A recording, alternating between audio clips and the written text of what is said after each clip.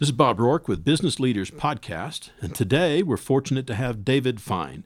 David Fine is the co-founder and CEO of ValueSource. David's an entrepreneur, world traveler, and adventurer. At age 16, he was the second youngest person ever to set foot on the South Pole.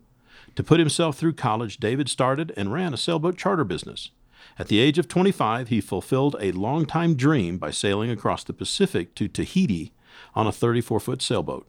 In 1986, after returning from Tahiti, he co-founded ValueSource. For over 30 years, ValueSource has been the leading provider of business valuation software, data, and services.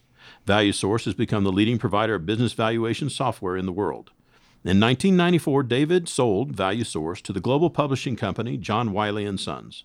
Later, it became clear that ValueSource needed its independence back in order to continue to prosper, so David repurchased the company. He acquired additional related company and has now positioned ValueSource as a global leader in business valuation software and data. David's mission and focus has always been to cultivate both personal and professional excellence through the art of business. David, it's a pleasure to have you for the first time on the podcast. Thank you very much. You bet. Well, tell us a little bit about your business and who you serve. Well, we started 30 years ago, and our focus has been creating valuation software for professionals. So the valuation business is pretty broad. There's everybody from merger and acquisition people that need to do it, people that you need to buy small businesses, and there are professionals that need to value businesses. For example, if a company issues stock options, or if someone passes away and there's a business involved, or if there's a divorce and the couple can't agree on the value of a business, they bring in a professional. And we provide the software and data to help them do that. So it's sort of like a CPA would use tax software to prepare your taxes. Mm-hmm. They would use our software to prepare a business valuation. So when you first take us back to that time, so you're just off. Did you sail back as well? No. So flew back. It took a little longer to sail there than fly back. And it blew my mind because I remember on the plane I think it was a 5-hour flight back. And it took us 34 days to cross the ocean, and that difference always was striking. You know, in that whole trip, so you've gone across the ocean, and tell us a little bit about maybe if you look back at that trip, one of the enduring messages or learning points that you reckon back to now when you're running your business. Is there something that you draw from that trip? Well, I would say one thing is I had a deep desire and a passion to sail across an ocean. I mean, it was like I'd been sailing. I was running a sailboat company. I was doing very short kinds of things around Los Angeles and some island sailing. So I had this dream, right, to sail across an ocean. And I remember, I'll never forget when the opportunity came up to do that. And I got the phone call and they said, would you like to join us and sail across the ocean? And that feeling, sort of that feeling in your chest where your dream becomes this fear, you know what I mean? It's like, it's a little terrifying to think about sailing across. It's the reality is very different than sort of the, romantic vision of being on a boat. So I remember that moment where they called and they asked, and I remember feeling scared, really. I mean, wow, okay, this is the real deal. I'm actually going to set foot on a boat, throw the mooring lines off, and not see land for 35 days. So I think, that piece of one, having a dream, two, when the scary part comes, say yes, because you learn a ton. And it was challenging. I mean, sailing across an ocean is a challenging thing. It took 34 days. And, it's not like we ran into any horrendous storms or anything like that. But it's like life, right?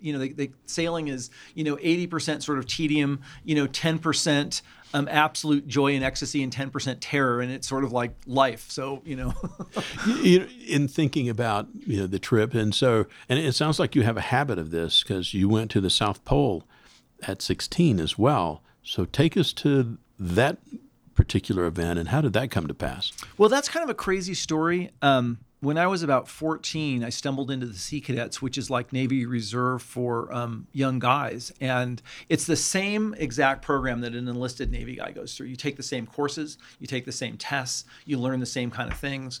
You go to an abbreviated boot camp in San Diego, and you also spend time I was spending summers on tugboats in San Diego and Easter vacations in Port Hueneme on their missile recovery boats. And I spent time on Aegis missile destroyers at 14 and 15. So to me, I mean, it was so exciting. It was so incredible. I mean, it was like, I was in high school and I'm doing all this incredible stuff. And I was loving it. I mean, it was just an incredible experience. And then the Coast Guard opened 3 billets on the USS Burton Island, which is a 300-foot big red icebreaker that was headed to Antarctica.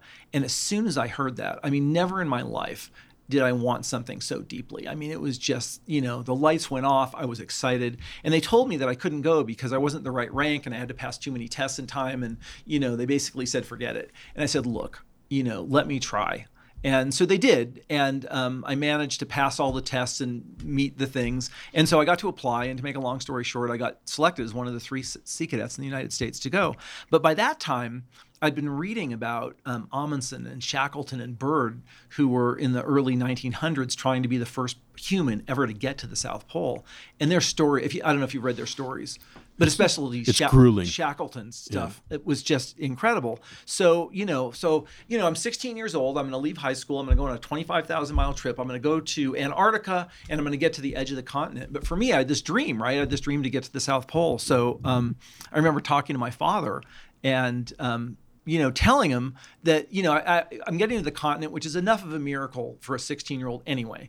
But what I really wanted to do was get to the South Pole. So I'll never forget what he said to me. He looked at me and he said, David, never let seemingly difficult things or even seemingly impossible things get in the way of you putting your whole heart into going after what you really want. You know what I mean? So I said, okay, I mean, what does that mean? He was a big thinker. And so anyway, to make a long story short, we put together the South Pole Project. We needed some kind of a plan that was juicy enough and fun enough and kind of crazy enough to get, the Coast Guard and the Navy, to risk my life to get me to the South Pole. So the South Pole Project was, I was going to take an American flag and fly it at the South Pole, sort of in honor and testament of what young people can do with a dream and a vision, right? At 16, getting to the South Pole is a pretty big vision. So the Coast Guard was excited about it. We were going to promote the Sea Cadets and what they were doing, and we were going to make it bigger. We were going to present that flag to President Carter when I got back. He wasn't involved in the loop. That was just, the vision. So everybody bought off on it. And, I'll never forget the day. It was January 14th, 1977. I set foot on the South Pole. And, 2 things happened in that moment. One, I realized how cold the South Pole is because it's 60 below zero, and the Coast Guard in their infinite wisdom gave me a light gardening jacket and some light gloves. So it was literally painful. I mean, it was 60 below zero and freezing. But the other thing I realized was if you can think it and if you have some heart and passion, you can make it happen. So that's how I got to the South Pole. Interesting as I hear you recount the story, and it's the first time I've heard those stories. Yeah. I think about it wasn't just I have a dream. It's I have a dream, and then you back up and you put together your plan to make the dream execute, or at least give you the best opportunity for the dream executing. So you're back. You've done your trip to Antarctica. You've done your trip to Tahiti. You're now back stateside, and you're off to college, I presume, at that point after Tahiti? No, well, actually, the way it worked was I came back from the trip and then went to college, and spent. And the sailing thing happened, in the middle of college. I was doing the sailing thing in the middle of college, and then I graduated college, moved to San Diego, and was helping a guy start a computer store, and just out of pure coincidence ran into a guy that had started ValueSource a month before that, and he needed a programmer, and I was a programmer, and that's how we sort of got together. What was the computer store in those days? Well, it was interesting. The guy I was working with, if he had a little more business savvy, he was the first Michael Dell. He was Michael Dell before Michael Dell existed. It was the first sub $1,000. It was the old XT computers, right? Mm-hmm. And the clone parts were just starting to come out, but there's nowhere you could buy them. You couldn't buy them in a store anywhere. He was selling them in a swap meet for a while, and he put together a store, and he was selling them like crazy because, they were half the price of what you were buying them for at Computerland and things like that. So, but he didn't have the vision to Dellize it, but he had an incredible vision and was selling a lot of computers, and I was helping. I was sort of putting off getting another corporate job after just getting back. I had just gotten back from Tahiti actually at that point. And so you started ValueSource as a programmer. Yeah. And you have a business partner. Yep. And the business partner was experienced in business or not? No, he was very experienced. And more than, I think, just the sort of experience, he had the passion and the ability. In business, it's always up and down. It gets to the point where it's scary when you're starting a business. There's not enough money. You can't see how you're going to make it past the next week or the next month. And he's the one that really was the initial person that really showed me and taught me, what it really takes to make that work, and how do you keep your cool when payroll's due in 2 weeks and you don't have enough money and you have 12 people on your payroll. So he just always had an incredible faith. He's an incredible entrepreneur and went on to do some incredible things. And so, that was really the first person that sort of taught me. But he, I very quickly shifted into, sort of the operational management role, and he sort of the valuation brains and the financial brains. As you look back at that experience, and you got a new business, a new startup, and cash flow problems, and just like everybody else that starts a small business, I presume, what was the turning point for the business, do you think? What was the one thing that caused it to shift into second gear for you? Part of it was I really realized that when we started, we had one publisher. We had one guy that was it was a catalog that he used to mail out. It was called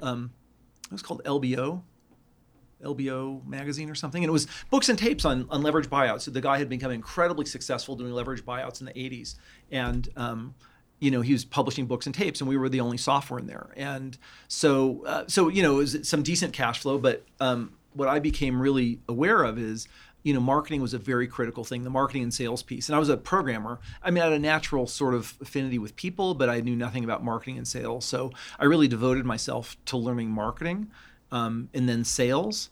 And so I think that helped, I remember, studying direct mail, back in the 80s, how do you write copy that sells? I actually still have, I'll show it to you later.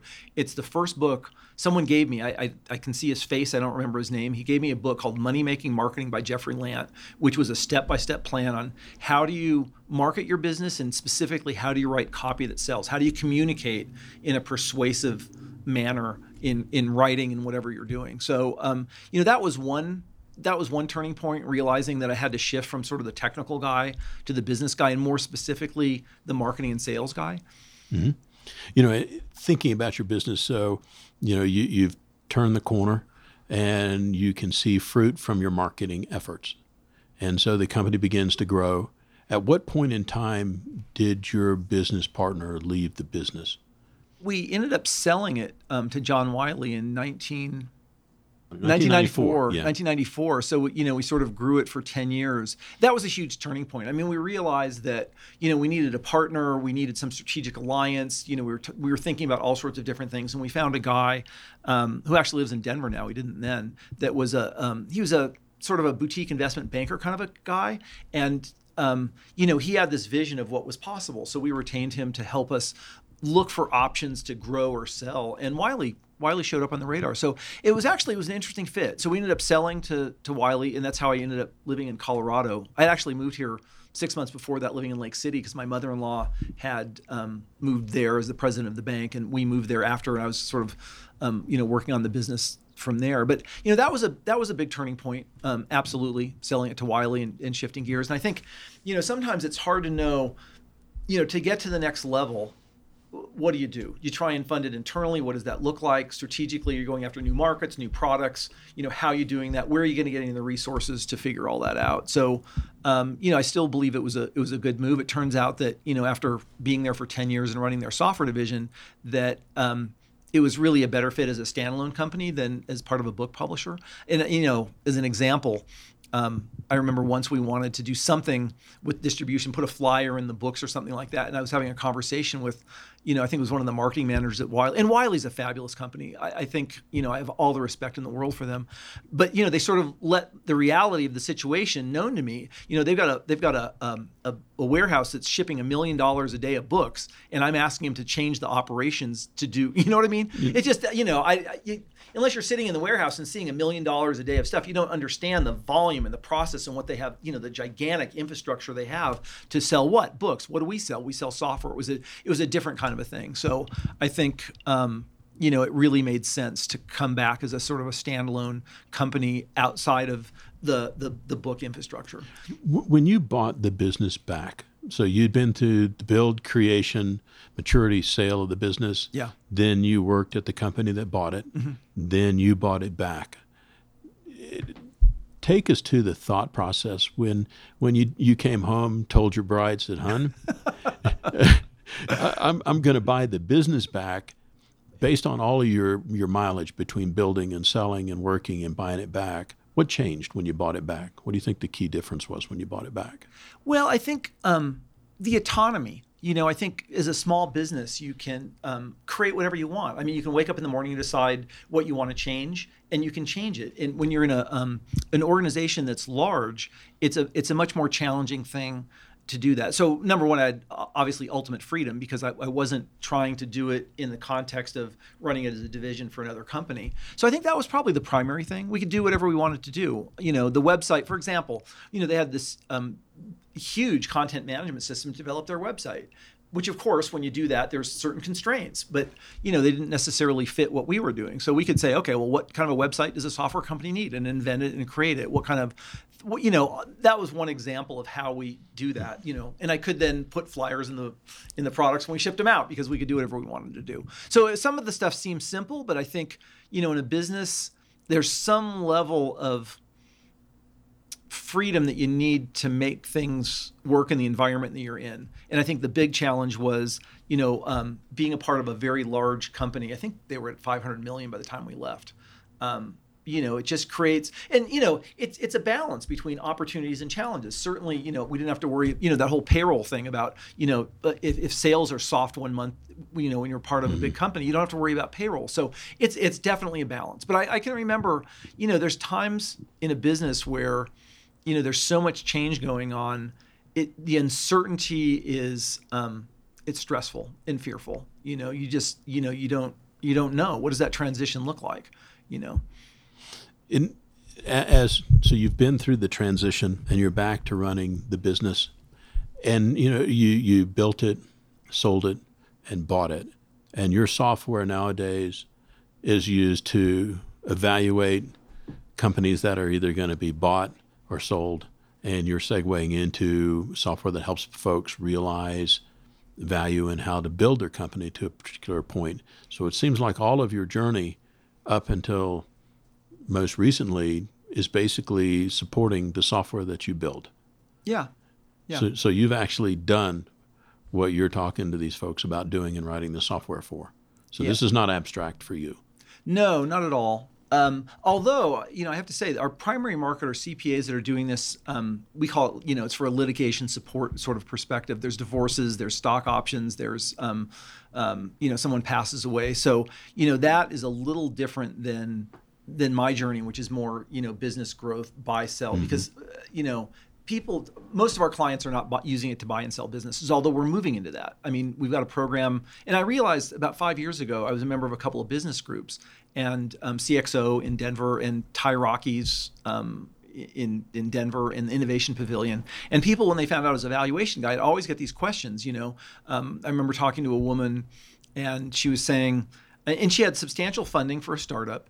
And what was the story? I think they were issuing stock options, and she just couldn't bear to write the big check for the valuation for stock options. She was asking me, what are my options? How does this work? Or people would talk to me about, I've got a business and I need to sell it, or I need an investor and I can't afford, a formal valuation. What do I do? So what became clear is business people, there were certain points along the journey of business where the concept of business value became really important, and they really didn't have many options. They could either write a big check and get a formal valuation, or there weren't really many options, because it's kind of a hard thing to go to your CPA and say, let's have a casual conversation about what my business is worth. And they'll say, well, and the truth is, a formal valuation is a very sophisticated process. There's a lot of steps to it. It takes a lot of time and energy, and they earn their money. They work really hard. The level of experience they have, the level of training they have is huge.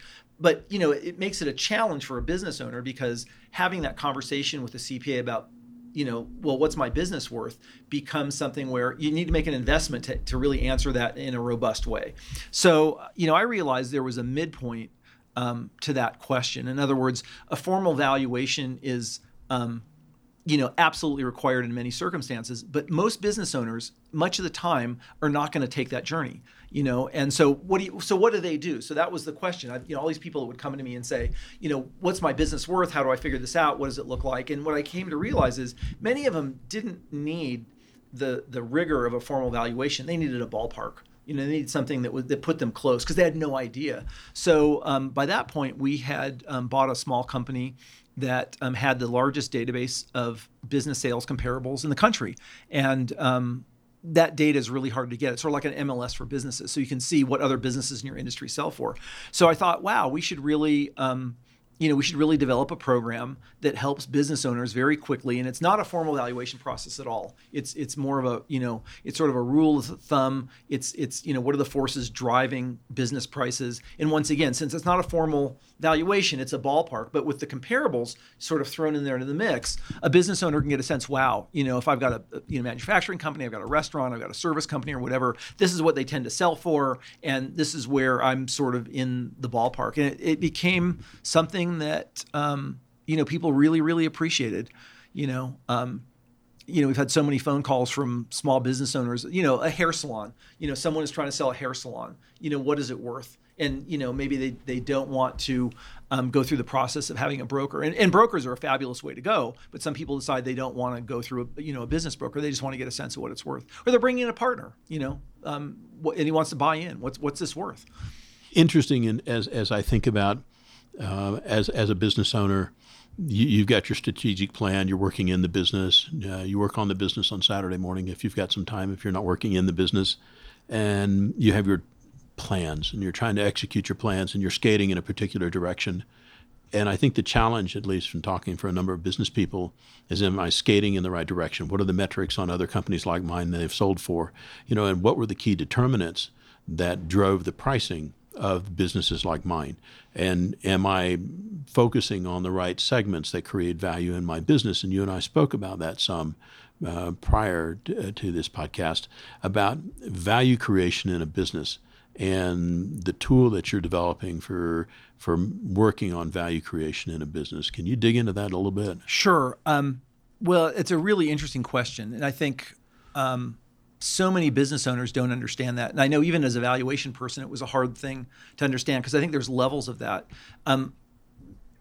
Most business people focus on the P&L because that's what keeps the lights on. So, you're looking at, revenue, you're looking at margins, you're looking at net, and, can you survive? I mean, every business owner has got that number in his head, and he stops sleeping when you start getting close to that. We've all been in that position. So that's one primary focus. And I think small business owners focus on the P&L. Now, you'll notice, when you listen to either public companies or very large companies, they're not focused on the P&L, they're focused on value. With public companies, it's super simple. They wake up every morning and the stock price is staring them in the face. So that's a really easy thing to see. With businesses, what you see is net, right? You're seeing the P&L. You're seeing the checkbook. That's what you see. But checkbook and bank balance and P&L does not equal value. And most business owners completely don't get that. So, a business, if you have a business with the exact same net and the exact same revenue, those do not sell for the same thing. If you look at data, like I said, we have a database of those comparables. So let's take a look at restaurants in Colorado and look at restaurants that are throwing off $400,000 a year. Take 50 of them. The range in value, and in other words, the range that they sold for, usually in those smaller businesses, about 300%. As you get bigger, that range gets larger. So what does that mean? Businesses that have the same revenue and the same cash flow are selling for wildly different things. The question is why? What is driving that? What does that mean? Most business owners don't even understand that's happening. They think a business that's, got some revenue is going to sell for pretty much what a business of the same revenue is going to sell for. That is absolutely not the case. So we've come out with some software that helps people understand, an estimate of what the business is worth, and it gives some indicators to why. And we just partnered with a company called Core Value, which helps dig into that exact thing. In other words, what are the things that are driving value? A super simple example is if all of your revenue is concentrated in a very few clients, it's highly risky. So, someone buying that is going to realize that and go, wow, if, 60% of your business is focused on one client, if they leave, the business is in serious trouble. So, business valuation is super simple in sort of the upper level theory. Our software produces a couple 100-page report that sort of digs into the details and subtleties of that. But business value is really simple. Actually, the value of anything is pretty simple. It's cash flow divided by risk. That's what the entire investment world is driven on, and businesses are driven on the same thing. Business owners totally get cash flow because it keeps the lights on. They completely don't get risk. So, the concentrated customer thing is one piece, and Core Value breaks it into 18 different value drivers, 18 things that drive the value of a business. And what business owners tend to focus on is the P&L. They don't focus on the things that are driving value. And, they get too busy to work on the business, they're working in the business, they're putting out all the fires that are happening every day, and they don't realize that, wow, they better diversify that customer base. Wow, if they're a restaurant, you better have a long-term lease. Wow, if I'm a business owner and I'm so involved in sales that if I leave, sales are going to tank. All of those kind of things, having a solid process for financial statements, having, a good HR process, having good legal coverage, having, a market that's growing, having penetration, having brand. I mean, there's so many things in there, and we tend to focus on some very specific things. Like, for example, in our business, I started as a programmer. I wasn't a business guy, but I never thought about margins in the business. We resell a lot of databases. So, margins are an important thing. I never really thought about it, but strategically it's really important. And, for example, in core value, one of the questions is, do you have a written plan to improve your margins over time, right? And it's, when I first saw that, it sort of hit me in a 2x4, because that one meant a lot to me. But there's a lot of those kind of questions about what is your plan? You talk about your strategies in overall business. The truth is, when you break that down, there's a couple of dozen places where you can have that strategy, and we tend to focus on one or two and ignore the rest until a fire happens. I think about what you just said, and so for the business owner, if you went through the process and you go, I've got 1 and 2, but I'm missing 3 through 15, and there's actionable, identifiable metrics to take and start putting aside. And so let's say as a business, I'm so busy in the business, I got no time for on the business, but if there's the top 1, 2, or 3, I can get a little piece of that on Sunday.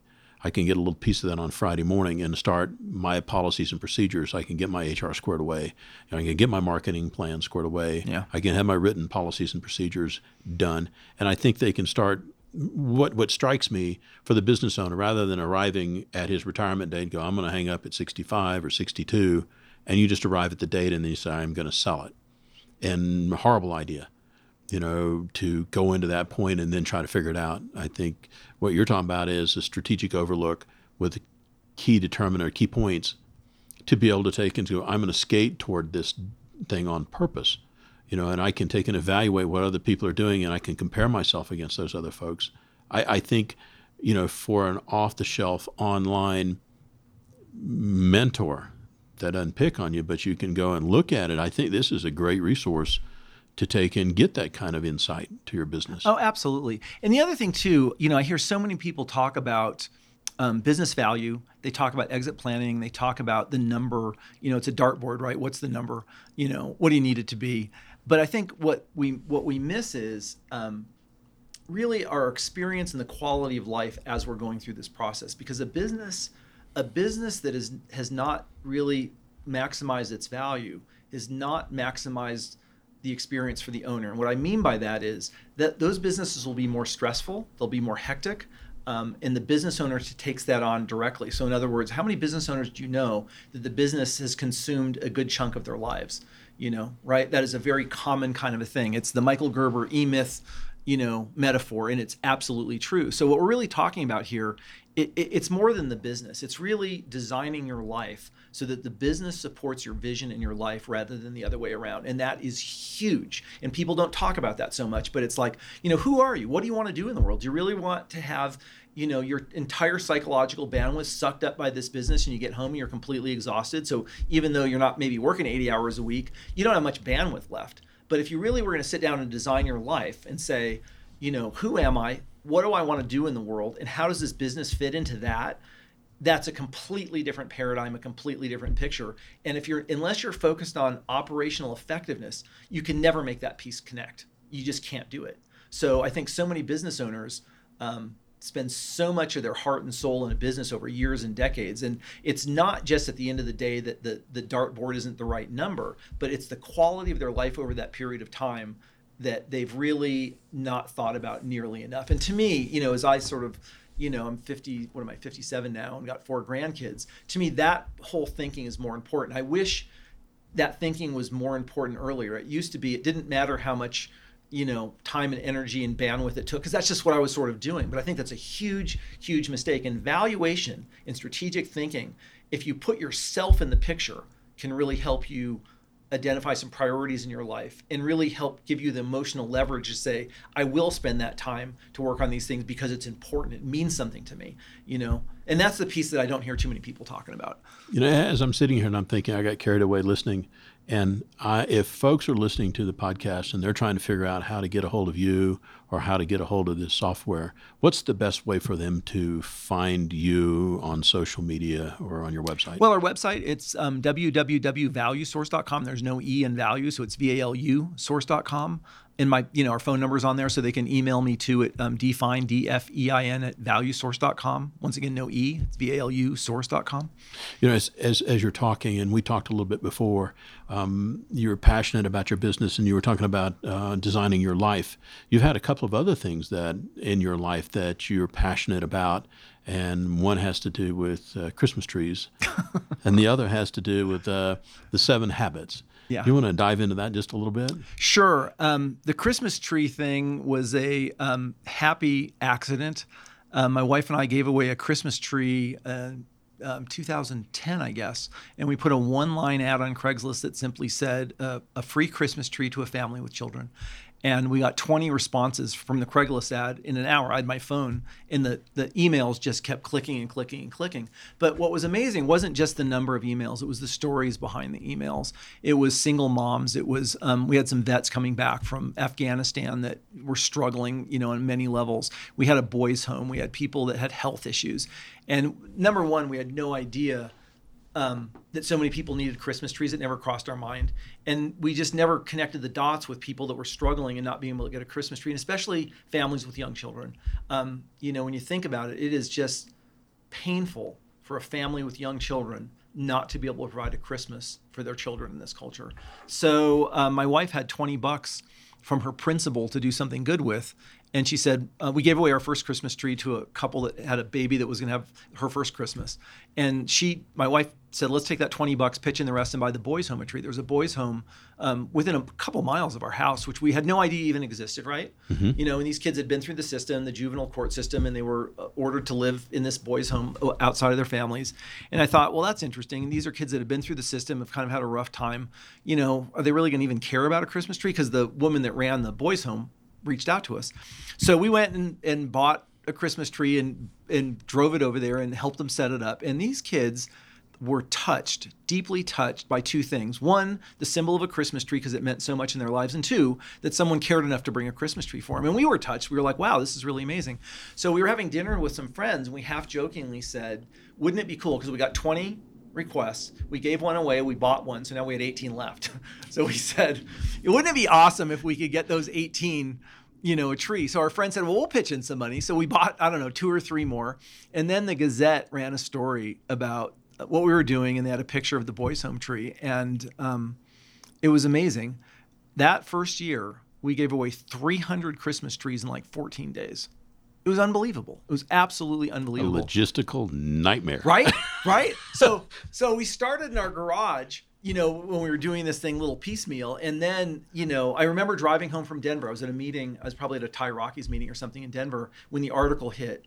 And the phone started ringing and the email started. It was just like incredible, right? So we had to scale up in a minute. So we had to find a group of elves to make this thing happen. And we did. And we orchestrated the whole thing. And I had doctors. I had an anesthesiologist woman, I'll never forget her, who was driving 7 hours a day in her car from out east up to Monument, down to Fountain, to pick up trees, deliver trees. And so it's sort of a happy miracle. And we've been doing it every year since, and it grows every year. And now we have elves in Denver, in Reno, and we deliver trees coast to coast. That's awesome. Yeah, it's amazing. It's a good story. Yeah, it's a great story.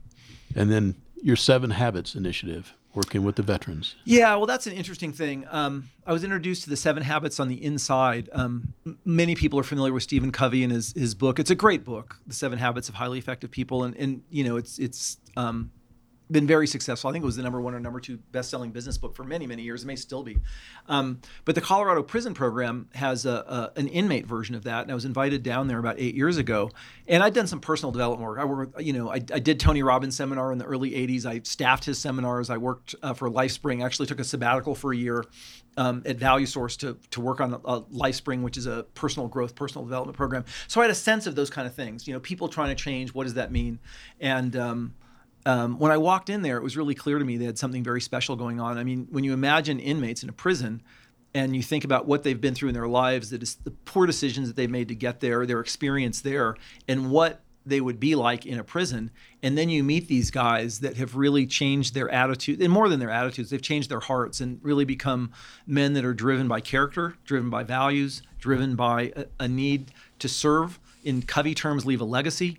And a number of these guys I met, their last breath will be in that prison, and their focus is not one of resentment, anger, and frustration, but the opposite. It's one of service, one of gratitude, one of gratefulness. It's confusing to walk into a prison and see that. So I sort of volunteered a little bit and got certified to teach, and ended up teaching at a couple of juvenile prisons, 7 Habits. And through that, ended up realizing teaching juveniles is challenging. Trying to get their attention is more than challenging. So we ended up creating a life skills program through theater, where we have youth figure out how to look at their life, look at their past, look at their decisions, look at their future by putting on a play of their life. And that's become a very interesting thing. And I've been working on a program it's sort of a 7 Habits on the Inside outreach program to help coordinate some programs for wounded vets. I met C.W. Connor a number of years ago. Actually, this is kind of a crazy story. The first year of the Christmas Tree Project, we had a guy that called us that was a vet. And he needed a Christmas tree for his family. And I'll never forget this. I still remember. It was in 2010. He showed up in a car with purple plate tags. And I still remember him watching him get out of the car. He was hurt. He was wounded. He was very wounded. And it was hard for him to get out of the car. Physically, it was very hard. It was hard for him to walk over to me to talk to me. You read in the newspaper about the war and vets, but until you're sitting in front of one that's really hurt, you don't get it. And it was a powerful image to me. And we hooked him up with a Christmas tree and made sure his family was set for the year, but I never forgot him. And a few months later, I met a guy that was volunteering at LifeQuest, and he was telling me about LifeQuest was working with wounded vets to help them, rehabilitate themselves and become physically fit and do extreme sporting goods or sporting events.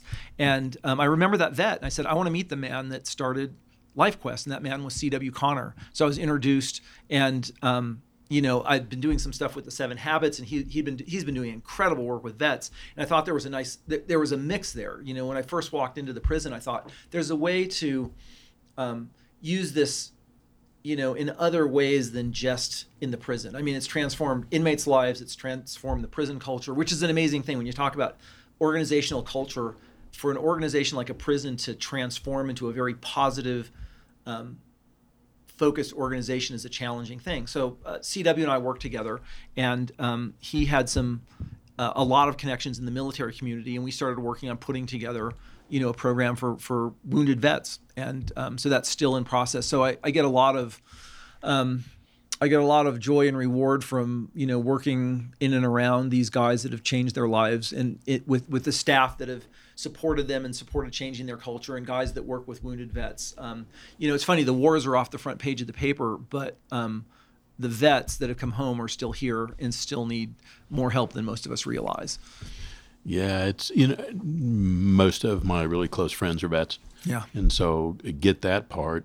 In thinking about the things that we've talked today, and I think folks may think as they're listening, go, well, this has been a pretty straightforward thing for you.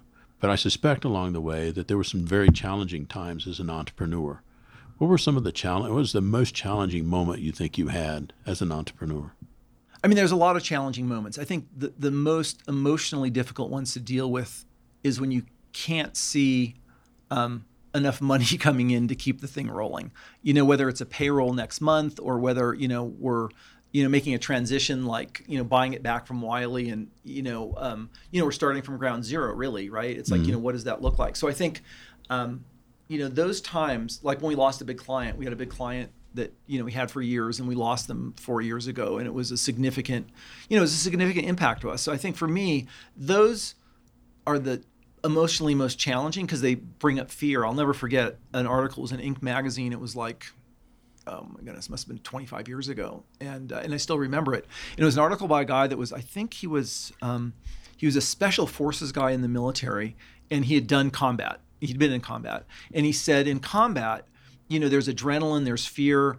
I mean, there's all those really powerful emotions, and some of them are downright scary, but they're intense for short periods of time, and you sort of know when you're in them and when you're out of them. And he said, and he was a business person, and he said, in business, the fear never leaves. He's always worried about, something happening, or, whether it's money or personal, human resource or whatever. There's always challenges, right? So for him, but his bottom line was business was scarier than war. And I never, to me, I would never imagine anyone would say that. But I think, there's times when, you think, you've spent years building something, and you in your mind, you face losing everything falling apart. And, as it grows and you have bigger overhead and bigger responsibilities and bigger payroll and that kind of stuff. And we're a small business, so it's not, a huge scale, but still, when you've got a dozen people on payroll, it's a decent chunk. It's them and their family.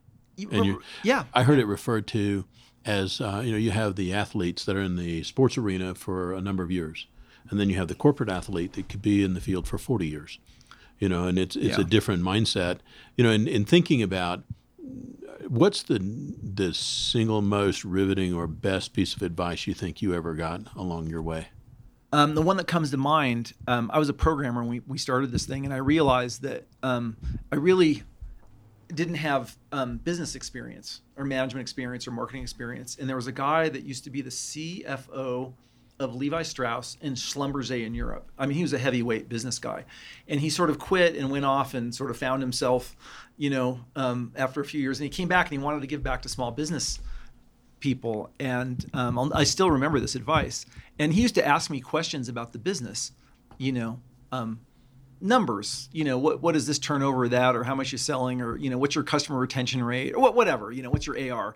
And, I'd jump on the computer, and 15 minutes later I'd have a number, and he would say, you have to know the heartbeat of your business. And if you don't know the heartbeat of your business, like intuitively, like every day, if someone calls you at 3 a.m. and says, what is this piece of your heartbeat? And you don't know it, you're flying blind. You really have no idea what you're doing. And I've always sort of taken that to heart.